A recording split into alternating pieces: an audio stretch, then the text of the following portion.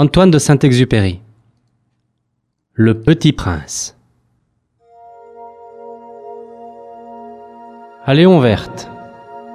Je demande pardon aux enfants d'avoir dédié ce livre à une grande personne.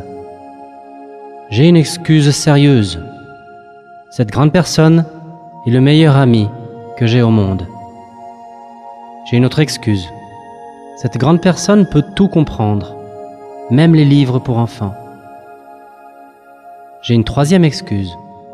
Cette grande personne habite la France, où elle a faim et froid. Elle a besoin d'être consolée. Si toutes ces excuses ne suffisent pas, je veux bien dédier ce livre à l'enfant qu'a été autrefois cette grande personne. Toutes les grandes personnes ont d'abord été des enfants, mais peu d'entre elles s'en souviennent. Je corrige donc ma dédicace à Léon Verte quand il était petit garçon.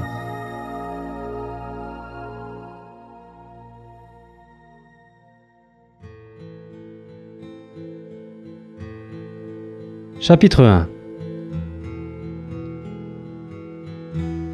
Lorsque j'avais 6 ans, j'ai vu, une fois, une magnifique image dans un livre sur la forêt vierge qui s'appelait « Histoire vécue ». Ça représentait un serpent boa qui avalait un fauve.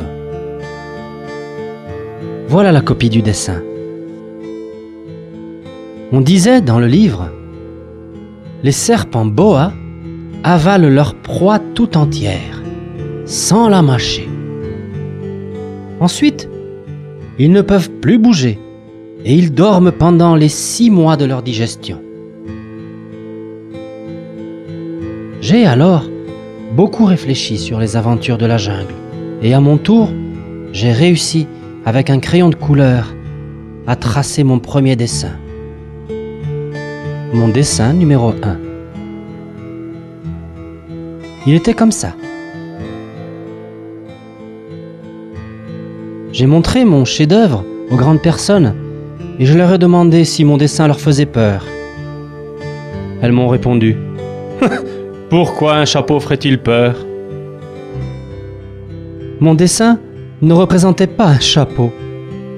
Il représentait un serpent boa qui digérait un éléphant. J'ai alors dessiné l'intérieur du serpent boa afin que les grandes personnes puissent comprendre. Elles ont toujours besoin d'explications. Mon dessin numéro 2 était comme ça.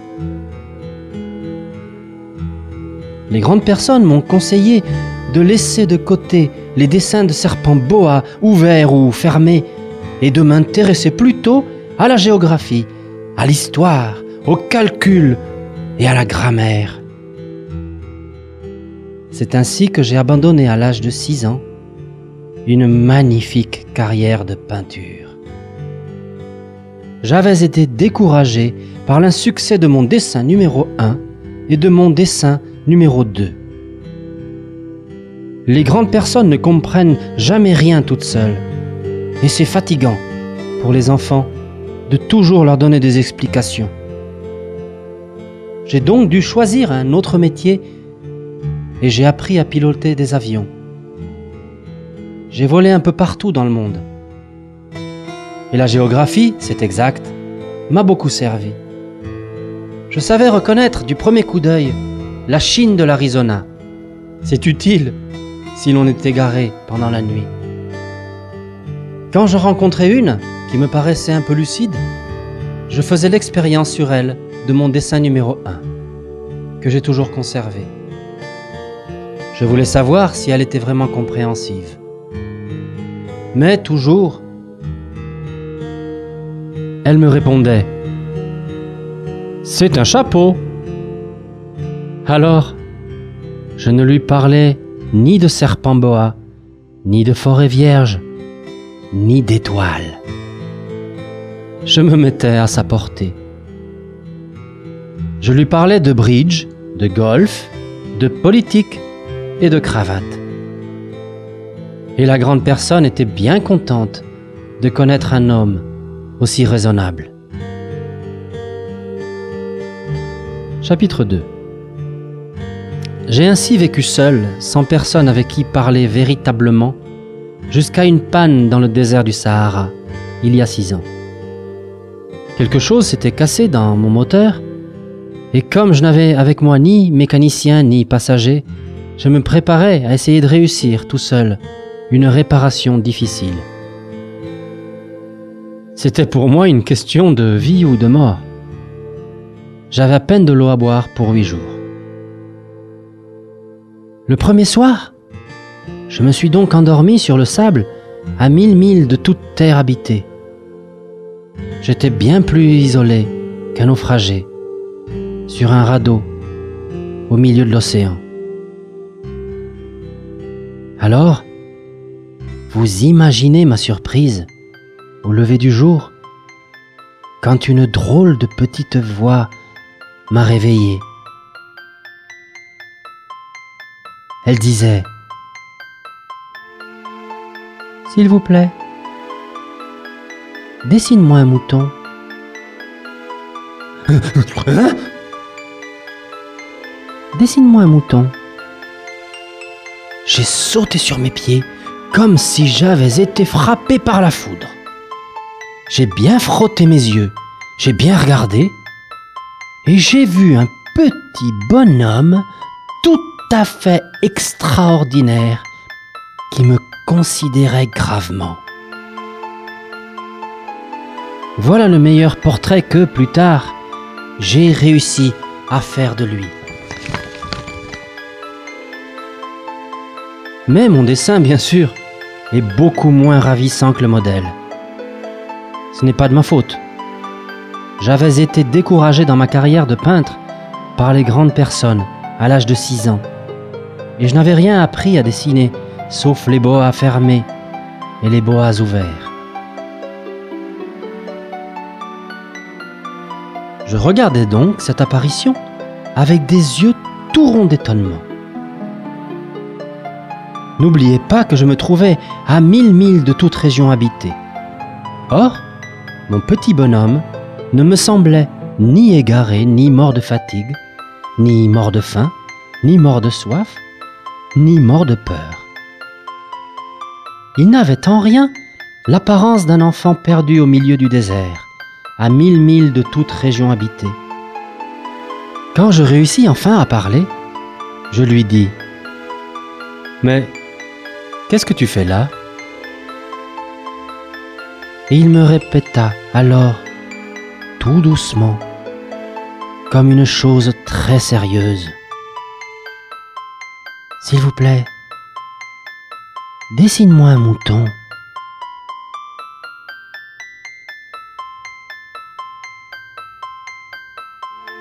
Quand le mystère est trop impressionnant, on n'ose pas désobéir. Aussi absurde que cela me semblait, à 1000 milles de tous les endroits habités et en danger de mort, je sortis de ma poche une feuille de papier et un stylographe. Mais je me rappelais alors que j'avais surtout étudié la géographie, l'histoire, le calcul et la grammaire. Et je dis au petit bonhomme, avec un peu de mauvaise humeur, que je ne savais pas dessiner. Il me répondit « Ça ne fait rien. Dessine-moi un mouton. »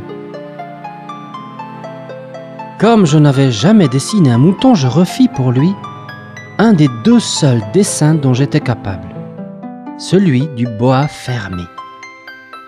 Et je fus stupéfait d'entendre le petit bonhomme me répondre « Non, non, je ne veux pas d'un éléphant dans un boa. Un boa, c'est très dangereux, et un éléphant, c'est très encombrant. Chez moi, c'est tout petit. J'ai besoin d'un mouton. Dessine-moi un mouton. » Alors, j'ai dessiné. Il regarda attentivement, puis « Non, celui-là est déjà très malade. Fais-en un autre. » Je dessinais. Mon ami sourit gentiment avec indulgence. « Tu vois bien, Ce n'est pas un mouton, c'est un bélier. Il a des cornes. Je refis donc encore mon dessin. Mais il fut refusé comme les précédents. Celui-là est trop vieux. Je veux un mouton qui vive longtemps. Alors, faute de patience, comme j'avais hâte de commencer le démontage de mon moteur, je griffonnais ce dessin-ci. Et je lançais. Ça, c'est la caisse. Le mouton que tu veux est dedans. Mais je fus bien surpris de voir s'illuminer le visage de mon jeune juge. C'est tout à fait comme ça que je le voulais. Crois-tu qu'il faille beaucoup d'herbe à ce mouton? Pourquoi? Parce que chez moi, c'est tout petit. Ça suffira sûrement, je t'ai donné un tout petit mouton. Il pencha la tête vers le dessin. Pas si petit que ça. Tiens, il s'est endormi. Et c'est ainsi que je fis la connaissance du Petit Prince. Chapitre 3. Il me fallut longtemps pour comprendre d'où il venait. Le Petit Prince, qui me posait beaucoup de questions, ne semblait jamais entendre les miennes. Ce sont des mots prononcés par hasard qui, peu à peu, m'ont tout révélé. Ainsi, quand il aperçut pour la première fois mon avion, je ne dessinerai pas mon avion. C'est un dessin beaucoup trop compliqué pour moi. Il me demanda: « Qu'est-ce que c'est que cette chose-là » ? Ce n'est pas une chose, ça vole. C'est un avion. C'est mon avion. Et j'étais fier de lui apprendre que je volais. Alors il s'écria: « Comment ? Tu es tombé du ciel ?» ?»« Oui, fis-je modestement. »« Ah, ça c'est drôle !» Et le Petit Prince eut un très joli éclat de rire qui m'irrita beaucoup. Je désire que l'on prenne mes malheurs au sérieux. Puis il ajouta: « Alors toi aussi tu viens du ciel ? De quelle planète es-tu » J'entrevis aussitôt une lueur dans le mystère de sa présence, et j'interrogeai brusquement: « Tu viens donc d'une autre planète ?» Mais il ne me répondit pas. Il hochait la tête doucement, tout en regardant mon avion. « C'est vrai que là-dessus, tu ne peux pas venir de bien loin. » Et il s'enfonça dans une rêverie qui dura longtemps. Puis, sortant mon mouton de sa poche, il se plongea dans la contemplation de son trésor. Vous imaginez combien j'avais pu être intrigué par cette demi-confidence sur les autres planètes. Je m'efforçais donc d'en savoir plus long. « D'où viens-tu, mon petit bonhomme ? Où est-ce ? Chez toi. Où veux-tu emporter mon mouton ? » Il me répondit après un silence méditatif. « Ce qui est bien avec la caisse que tu m'as donnée, c'est que la nuit, ça lui servira de maison. » « Bien sûr. Et si tu es gentil, je te donnerai aussi une corde pour l'attacher pendant le jour, et un piquet. » La proposition parut choquer le Petit Prince. « L'attacher ? Quelle drôle d'idée !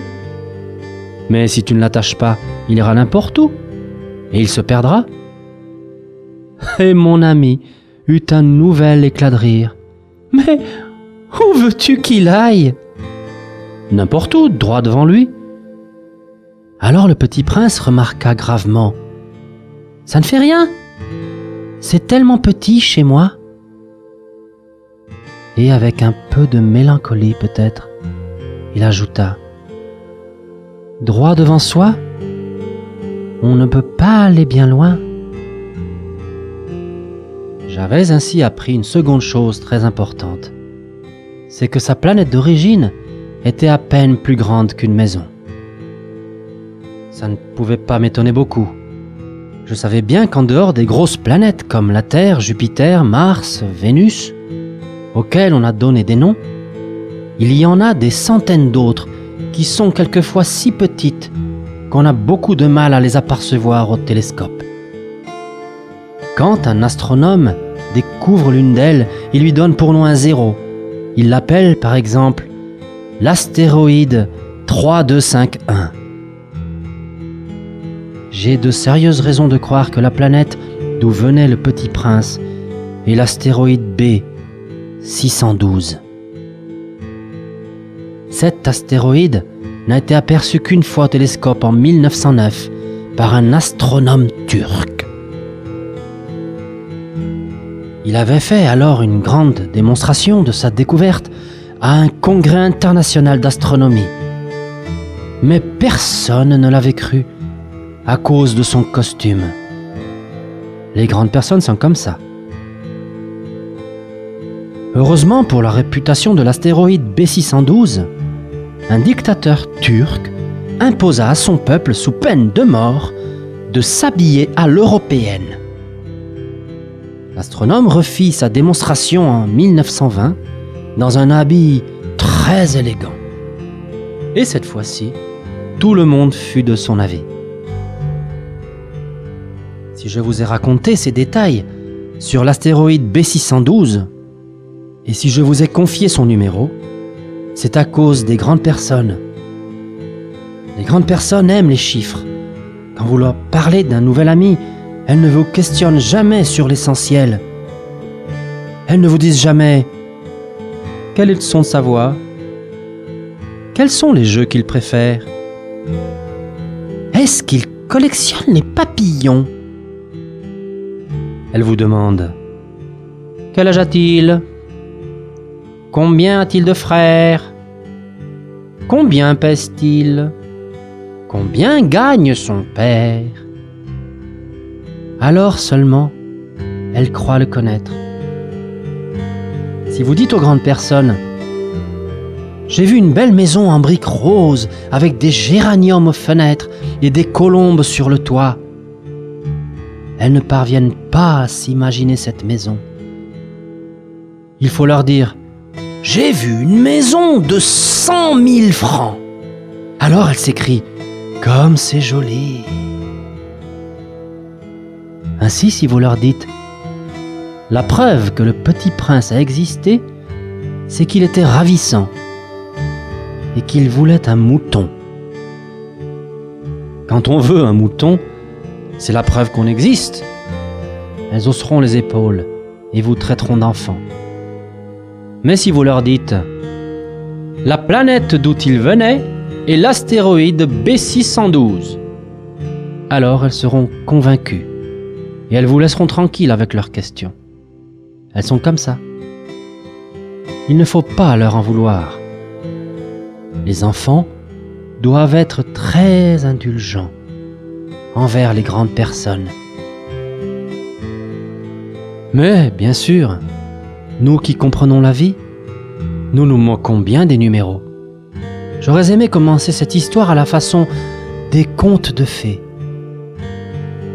J'aurais aimé dire « Il était une fois un petit prince qui habitait une planète à peine plus grande que lui et qui avait besoin d'un ami. »